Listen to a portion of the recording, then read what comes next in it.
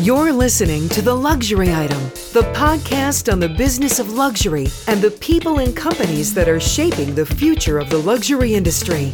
Here's your host, Scott Kerr. LVMH, Moet Hennessy Louis Vuitton, is the biggest and most successful luxury goods conglomerate in the world. Home to 75-plus iconic maisons across 6 different business sectors, LVMH has created a constellation of iconic luxury brands including Louis Vuitton, Bulgari, Dior, Fendi, Marc Jacobs, Tiffany & Company, and Sephora, just to name a few. At the helm of LVMH is Chairman and CEO Bernard Arnault. Both LVMH and Mr. Arnault have an indelible imprint on the luxury industry on account of the sheer scale of the company's acquisitions and continuing profitability. In fact, 2022 marked another record-setting year for LVMH. My guest on the luxury item is Anish Melwani, Chairman and CEO of LVMH for North America. In this role, he oversees and coordinates the activities of the LVMH Group across 75-plus maisons. Mr. Melwani sits on the board of directors for Fresh, Marc Jacobs, Colgan Sellers, Starboard Cruise Services, and Tiffany & Company. Prior to joining LVMH in 2015, he was a senior partner in the New York office of McKinsey & Company, where he co-led the global strategy and corporate finance practice and supported clients across industries. Mr. Melwani is a member of the Council on Foreign Relations, the board of the United Way of New York City, where he serves on the marketing committee, and the National Retail Federation's board of directors. Welcome to the Luxury Item, Anish. Thank you, Scott. It's great to be here.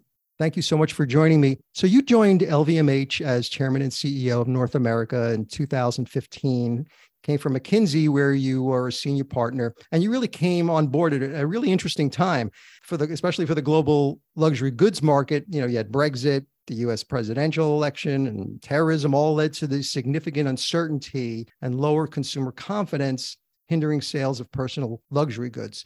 The US market was further tested with the impact of the pandemic, but its resilience has been greater than many originally even expected. So since joining LVMH and seeing the cultural shifts and all these changes that have been going on in the business landscape, how has the relationship between luxury and the U.S. consumer evolved? Well, Scott, look, it's been a fascinating period and certainly a tremendous education for me personally. One of the things that I learned when I joined the group is from some of our leaders in Paris is that they viewed the U.S. as an emerging market for luxury. And what I mean by that is if you look at the cultural penetration of luxury in the U.S., it's still significantly lower than it is in Europe. Mm-hmm. Of course, most luxury brands are European. And so, the kinds of cultural traditions, a mother giving her teenage daughter her first fine fragrance is something I've heard about as a real tradition in many European countries.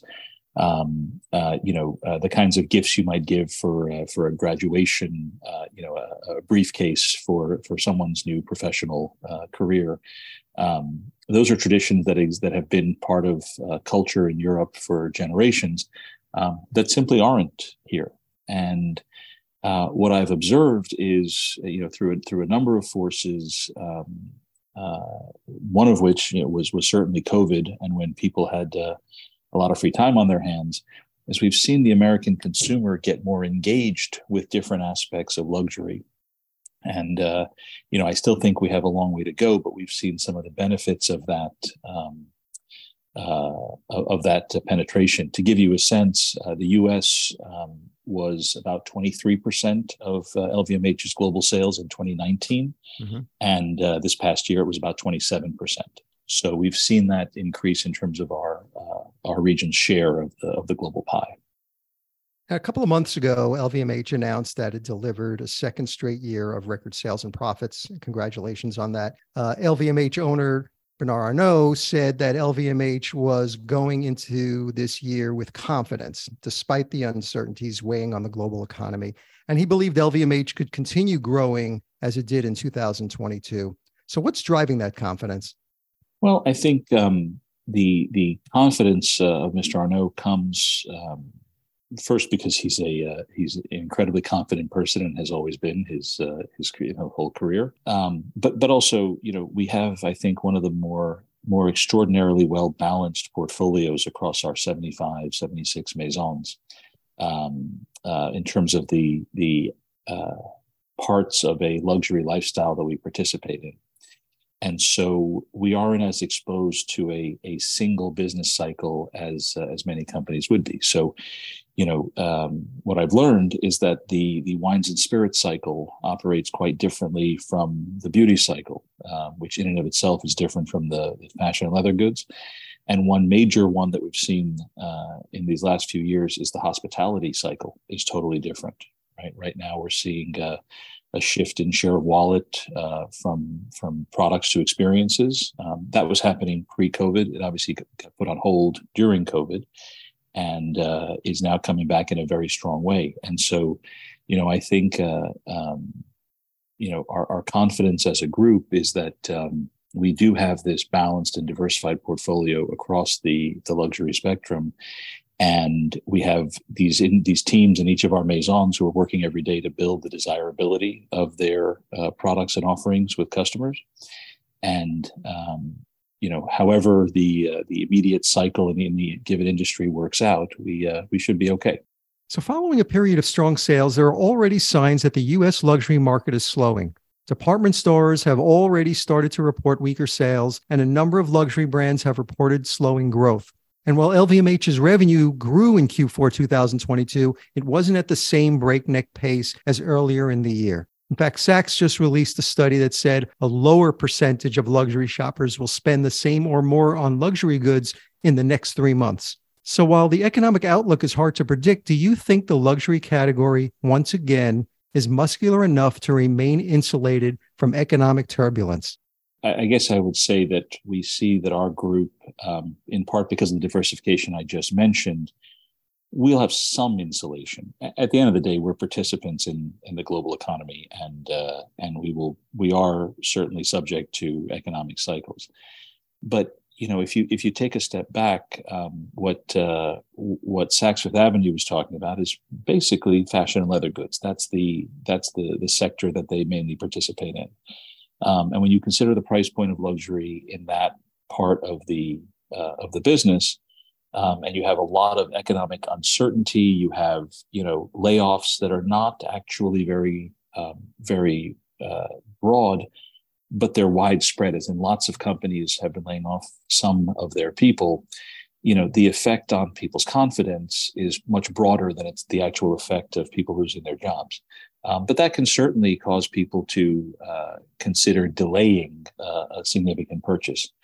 On the other hand, what we're finding is that in these stressful economic times, people are turning to some of the quote unquote affordable luxuries that give them a sense of satisfaction and happiness, like our beauty products. And we're seeing, again, not just in our business, but across the category, beauty category is doing very well. Our Sephora business doing very well. And again, we're seeing different trends in wines and spirits, but not a fundamental reduction in consumption, right? I do think that we are relatively well positioned, and there may be some shifts in where people choose to spend, but that's nothing new.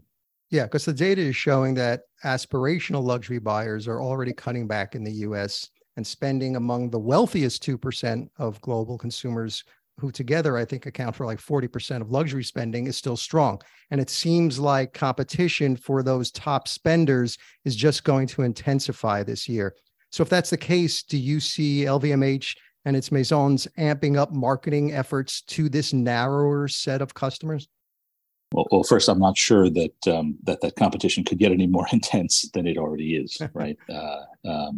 But I think it's interesting, Scott. I get pitched every year by a number of groups, various groups, who have an incredible opportunity for us to, where they've gathered a group of people who would be in that wealthiest 2%, and they are offering us the incredible opportunity to give away our products to them for free.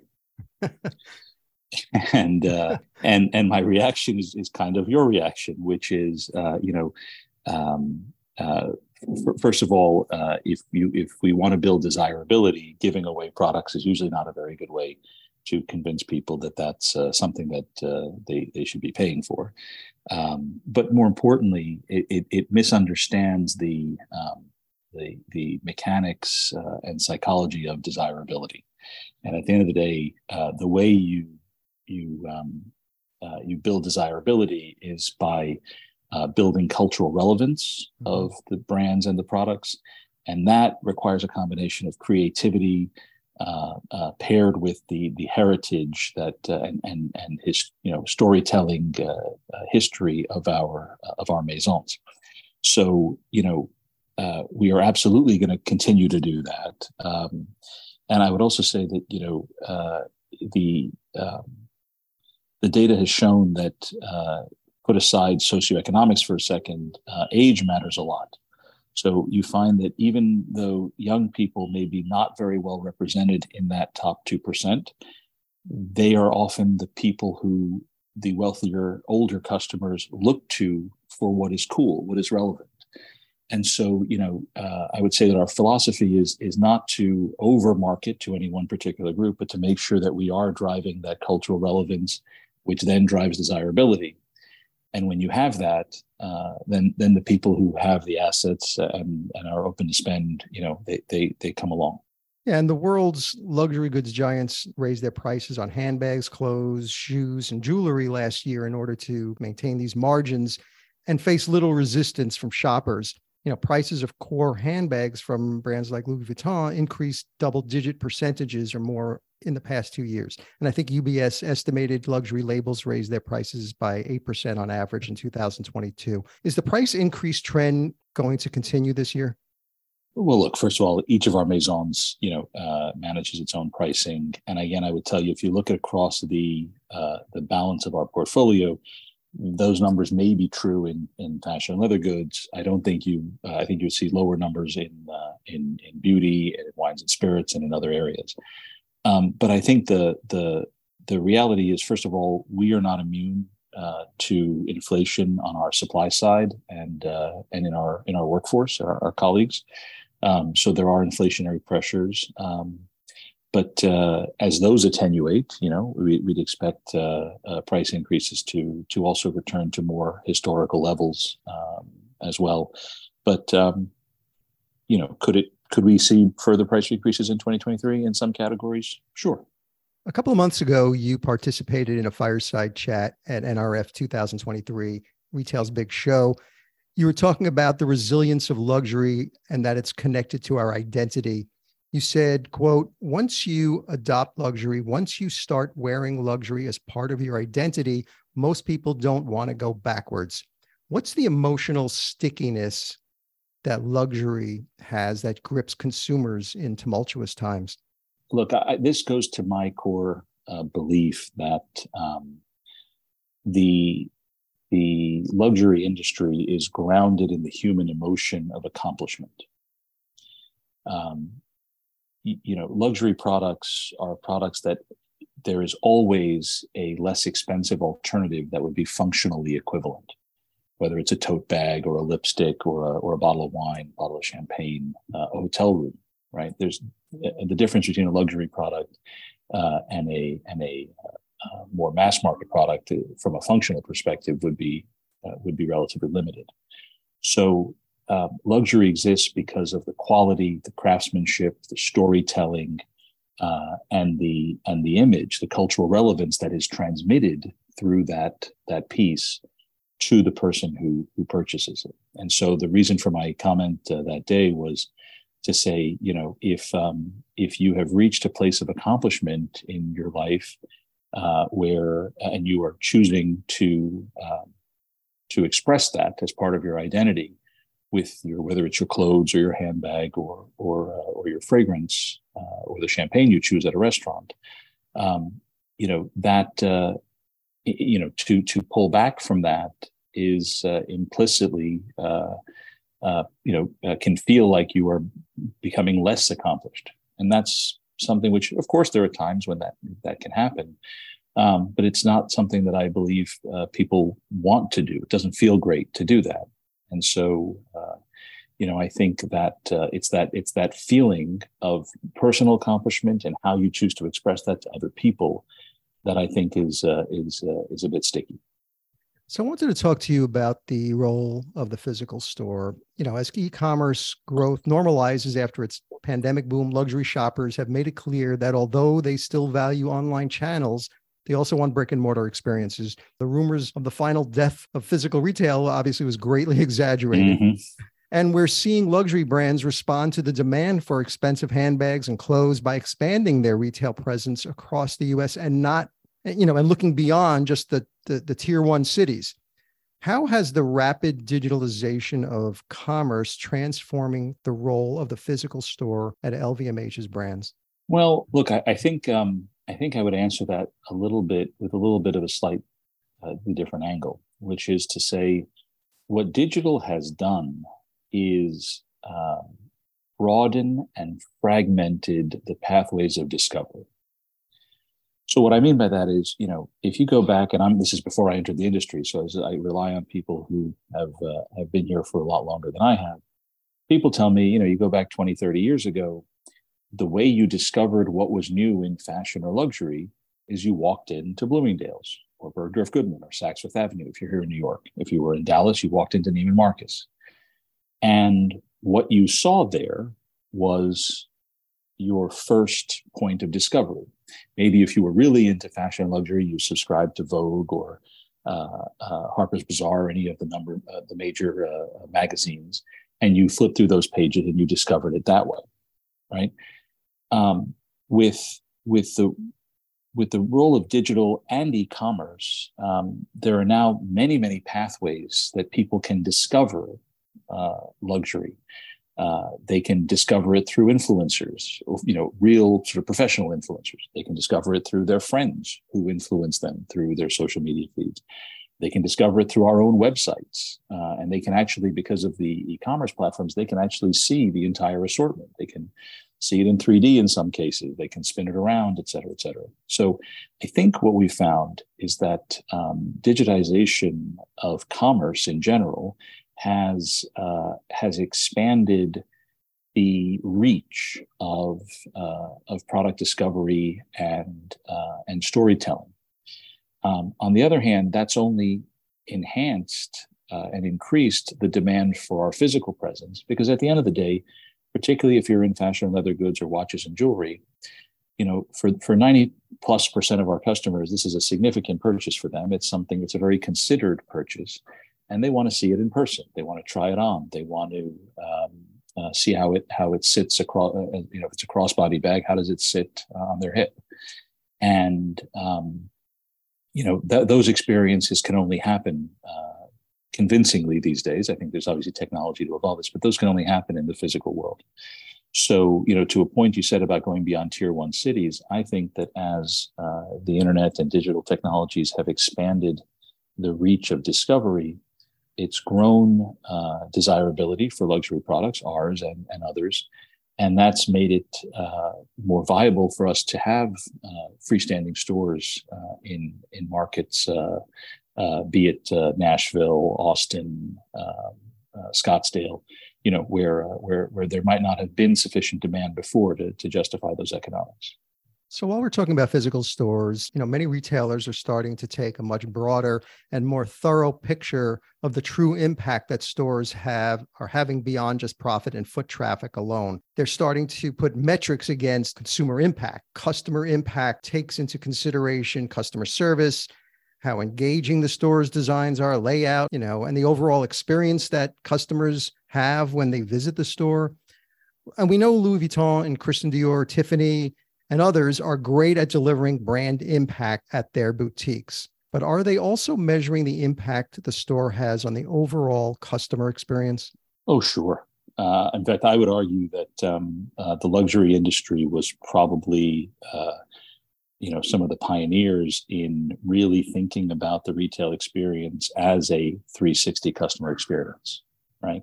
We're the ones who greet guests with a glass of champagne. We design our stores with sitting areas where you can relax and sit with your friends while you're shopping. We have most of our stores, especially our flagships, have one or more VIP salons where you can have a very private experience. So, the luxury experience is compared to other retail is much less transactional and is in fact focused on the overall customer experience. Because first of all, it takes time to do the storytelling in order to have the client to be comfortable with the purchase, with the, as I said, a highly considered purchase that they're making. And because it's those relationships that with not only with the immediate client advisor you're talking to, but also with the brand that develop over time that are really the path to success in luxury. And you were talking about younger consumers before, and luxury shoppers are getting wealthier and younger, with purchases by some of the newest consumers expected to grow 3 times faster than older generations over the next decade.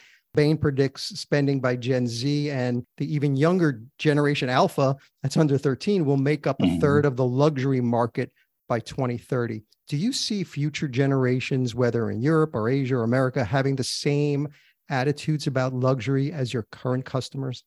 It's interesting, Scott. I think there's a couple things that we are seeing that are similar. In fact, the youngest customers, because they tend to be more focused on things like sustainability and even traceability of raw materials and making sure that things were ethically sourced and produced. They are less interested in the fast fashion concepts and more interested in things that are made well with traditional methods, which is really what luxury is all about. So we almost see the youngest generations kind of moving back to some of the values that were more common, perhaps 2 generations before. But again, as I said before, the main thing that really drives desirability is a combination of quality and cultural relevance. And so where that comes into play is, what is culturally relevant for a Gen Z, or as you say, an Alpha, is really the question that, we have to figure out, right? And how to create that relevance, but without pandering to them. Because at the end of the day, obviously, you're not selling cognac to 13-year-olds. So it's got to be done in an appropriate way and in a way that is genuinely authentic so that it fits. Because if you try to reach them, even if you're trying to reach them through the right social media channels or the right celebrities, but it isn't authentic, it comes across very quickly as pandering. And that's never a good thing. So do you think social media will play an even bigger role in driving luxury sales among these younger audiences? I mean, again, it's a little bit like one of your questions before. I'm not sure it could play a bigger role at this point. Social media is media for many people, and not just the younger ones, right? So I think social media is incredibly important. I think which platforms are relevant for which audiences is something that is always evolving, right? 3 years ago, I was talking about TikTok, and people were, wondering what were we talking about? And right. Now it's so prevalent that we're thinking about banning it in this country. Right. So which social media platform? Who knows? And in fact, I would almost say it's certain that it will continue to evolve, and there may be a platform 5 years from now that we haven't even talked about until today. But I think the reality is social media is media for much of the audience today. LVMH is known for its decentralized structure that lets each of the Maisons independently do the heavy lifting. You encourage the Maisons to compete with each other to drive innovation and creativity. And on paper, it's not the most efficient way to run a large conglomerate, but in LVMH's cases, it's one of these, rising tide lifts all boats. Can you talk about how the business and creative leaders of each Maison work together to create desire for the brand, as you were talking about before, while still delivering a strong business performance? Yeah, look, I think this is, if anything, this is the kind of secret sauce. Except I don't necessarily know the whole secret yet as a corporate guy. But when I remember talking with Cindy Toledano, who is the chairman of our fashion division and previously was the CEO of Christian Dior Couture for many years. And he referred to this as the dance, right? The dance between the business leader and the creative director to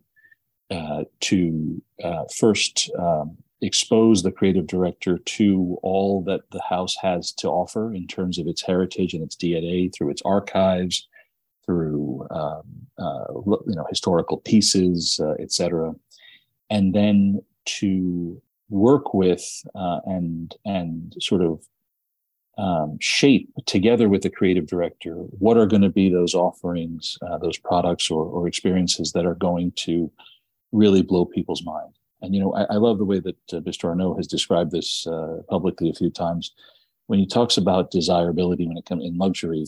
He says it's about making products that you didn't know existed one day, and then the next day after you've seen them, you can't live without them. And so I honestly can't tell you exactly how it's done because I'm not, that's not my place in the organization. But I can tell you that when it works, it's where these trends, these viral moments come from. So more luxury brands are fervently implementing blockchain technology into its businesses thanks to its effectiveness in tracking and trading luxury goods. A couple of years ago, LVMH, Richemont, and Prada joined forces to launch a blockchain consortium to help luxury shoppers authenticate their goods. And I know you're close to this. Can you give an update on what's going on with the Aura blockchain consortium? Sure. So, the consortium, as you mentioned, was started by LVMH with Prada and Cartier of Richemont.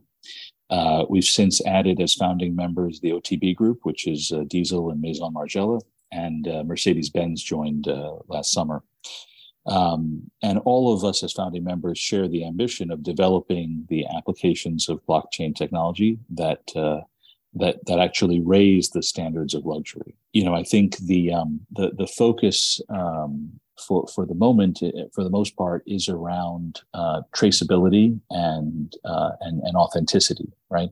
How do we? So, for example, our Louis Vuitton brand, which is actually the brand that incubated the Aura project initially some years ago, has created a line of jewelry, a line of diamond jewelry, where every diamond comes with an Aura certificate, a digital certificate. And that has all the information you might expect from a sort of a GIA or a gemological certificate about the color, cut, and clarity, weight, et cetera, of the diamond. But it also contains the path that diamond took all the way back to the mine where it came from. So which mine did it come out of? Where was it sent for cutting and polishing? How did it get to Louis Vuitton, et cetera? And, this is something that we believe helps to differentiate true luxury brands, right? Which have that vertical integration and that understanding of their supply chain all the way back to its original sources, so that we can say with confidence to our clients that you are buying a product that has not been tainted in any way, either by unethical practices or unsustainable practices. And so, we're currently working on rolling out more applications of that, and working with the other members of the consortium to figure out what are those things that are going to help set luxury apart in a concrete way, and how did the blockchain technologies help us do that? So while we're on the virtual topic, I want to talk about Web3 and metaverse efforts at LVMH. Millions of people are spending their time in immersive, interconnected digital environments.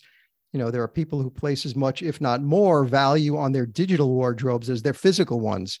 And the metaverse has transformed the fashion industry in the past 2 years, whether it's selling character skins on Fortnite or launching digital clothing collections or setting up shop with virtual events and exclusive drops. And luxury brands have rushed into this new and hugely popular space to engage with potential new customers. Mr. Arnault has stated in the past about being cautious of a metaverse bubble. What has been LVMH's approach to the metaverse, and how do you decide which brands in the portfolio are best suited for this emerging environment? Well, first, I think the first point is the maisons are the ones who decide what makes sense for them, as opposed to the group telling them where to go. But I think the principle that Mr. Arnault spoke about, which is that, I believe his words were something to the effect of, we're not interested in selling $10 digital sneakers, reflects the core kind of belief underneath the group's thinking on this, which is to say, as you said, Scott, metaverses are places where people express themselves digitally and they have an identity. And, to the extent that luxury brands or luxury products are part of your identity in the physical world, we believe that that's something you may want to express in your identity in a virtual world.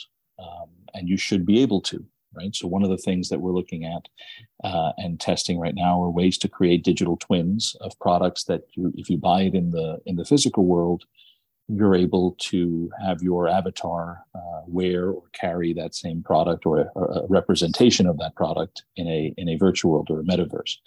And by the way, the metaverse term is new, but a large chunk of the population has been calling them video games for a long time, and have been buying virtual products in video games for decades. So this isn't quite as new as some might portray it. I think, on the other hand, the other thing that is coming with this, which exists in the gaming world, but I think is expanding beyond, is this idea of not just virtual identity, but virtual communities.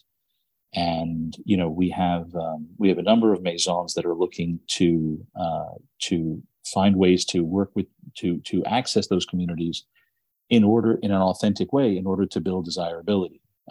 So, for example, a few years ago, Louis Vuitton partnered with the League of Legends game for their annual tournament, and they designed some clothing that was for virtual skins that were specific for the tournament. But they also partnered with them to make the carrying case for the trophy at the end of the tournament. And that's something that Louis Vuitton does for the French Open. They did it for the World Cup. They did it for the NBA. So it was something which basically recognized that esports tournaments are sporting tournaments, and they matter to a large number of people, and therefore the ultimate trophy in an esport should be treated just as preciously as in a physical tournament. In another example, our Hennessy Maison created a Web3 partnership with the Friends with Benefits DAO. And they've created something called Cafe 11, which is a sort of a Web3 cultural social club. And it's a community of about 3,000 creatives that are connected through these tokens and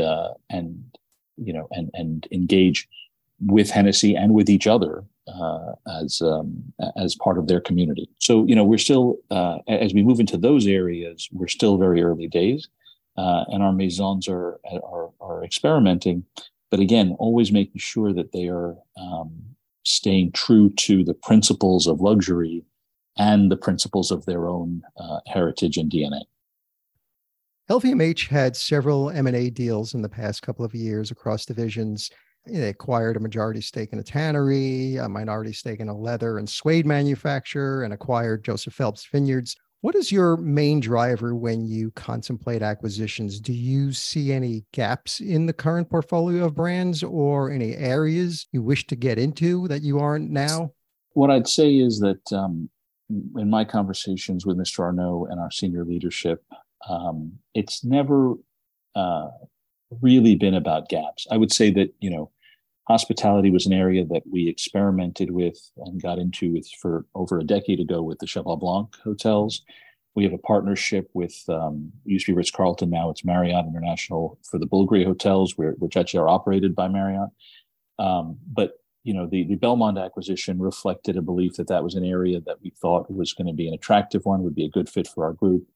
And then, and of all the assets that were out there in the luxury hospitality space, Belmond was by far the best fit for us. So I would say it's less about conversations we have about gaps, whereas Mr. Arnault always says that when we're looking to make an acquisition, it should be a brand that has the potential to be here and be relevant 100 years from now. And those brands are not common, right? Those don't grow on trees.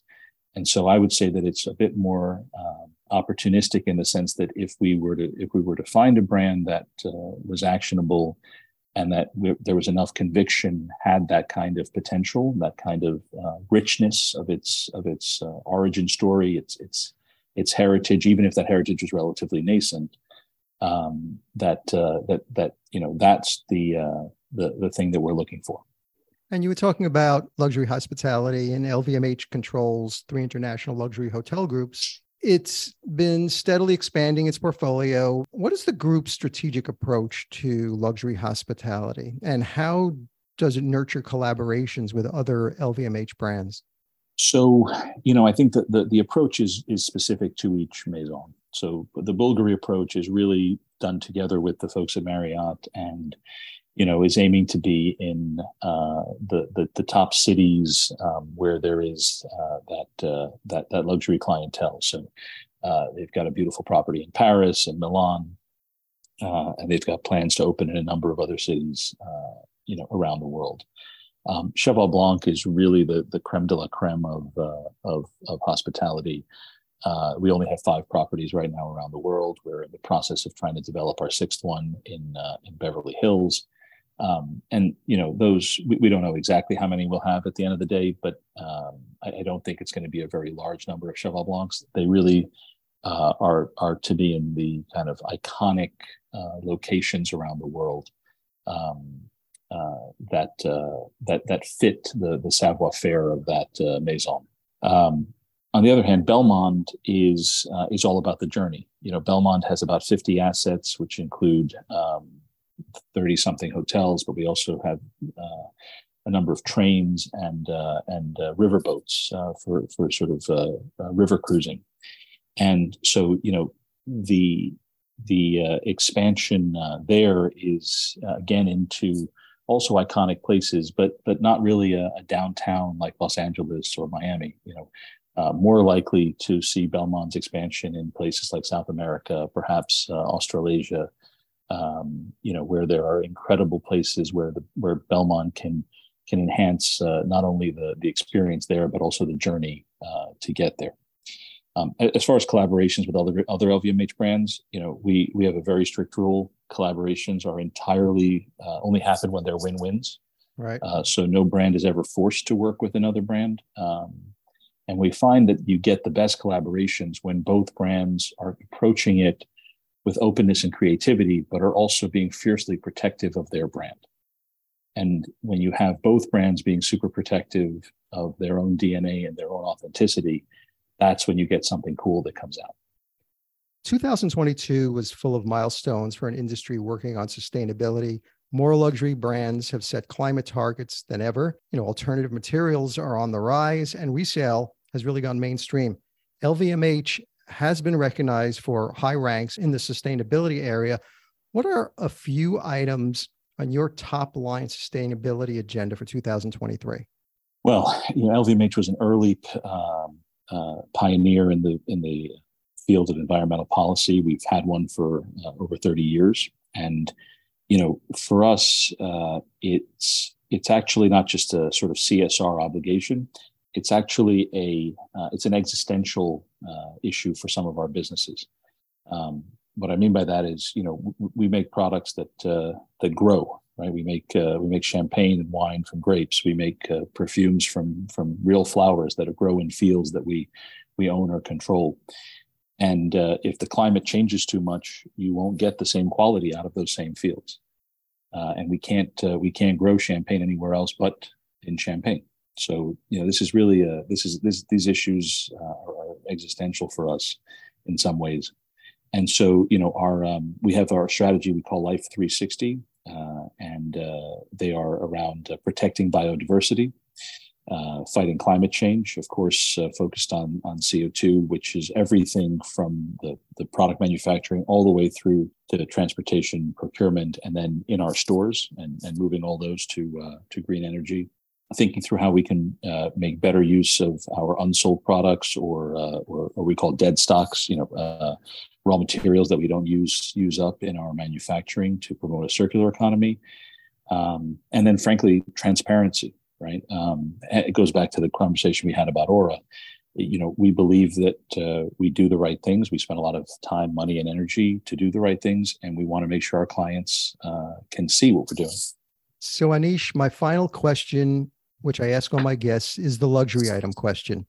So if you were stranded on a deserted island and you can only have one luxury item with you, what would that one single luxury item be? It can't be any form of air or water transportation to get you off that island, or anything that requires mobile service. You can call somebody to get you off that island. So you're just stranded on this island with palm trees, sand, and miles of ocean. What would that one luxury item you would want to have with you? I think it'd have to be a pair of Louis Vuitton sunglasses, because it's going to be sunny. And if I got to pair it, I would bring some SPF product from Fresh. Anish Melwani, Chairman and CEO of LVMH for North America. Thank you so much for joining me on The Luxury Item. Thank you, Scott. It's been a pleasure.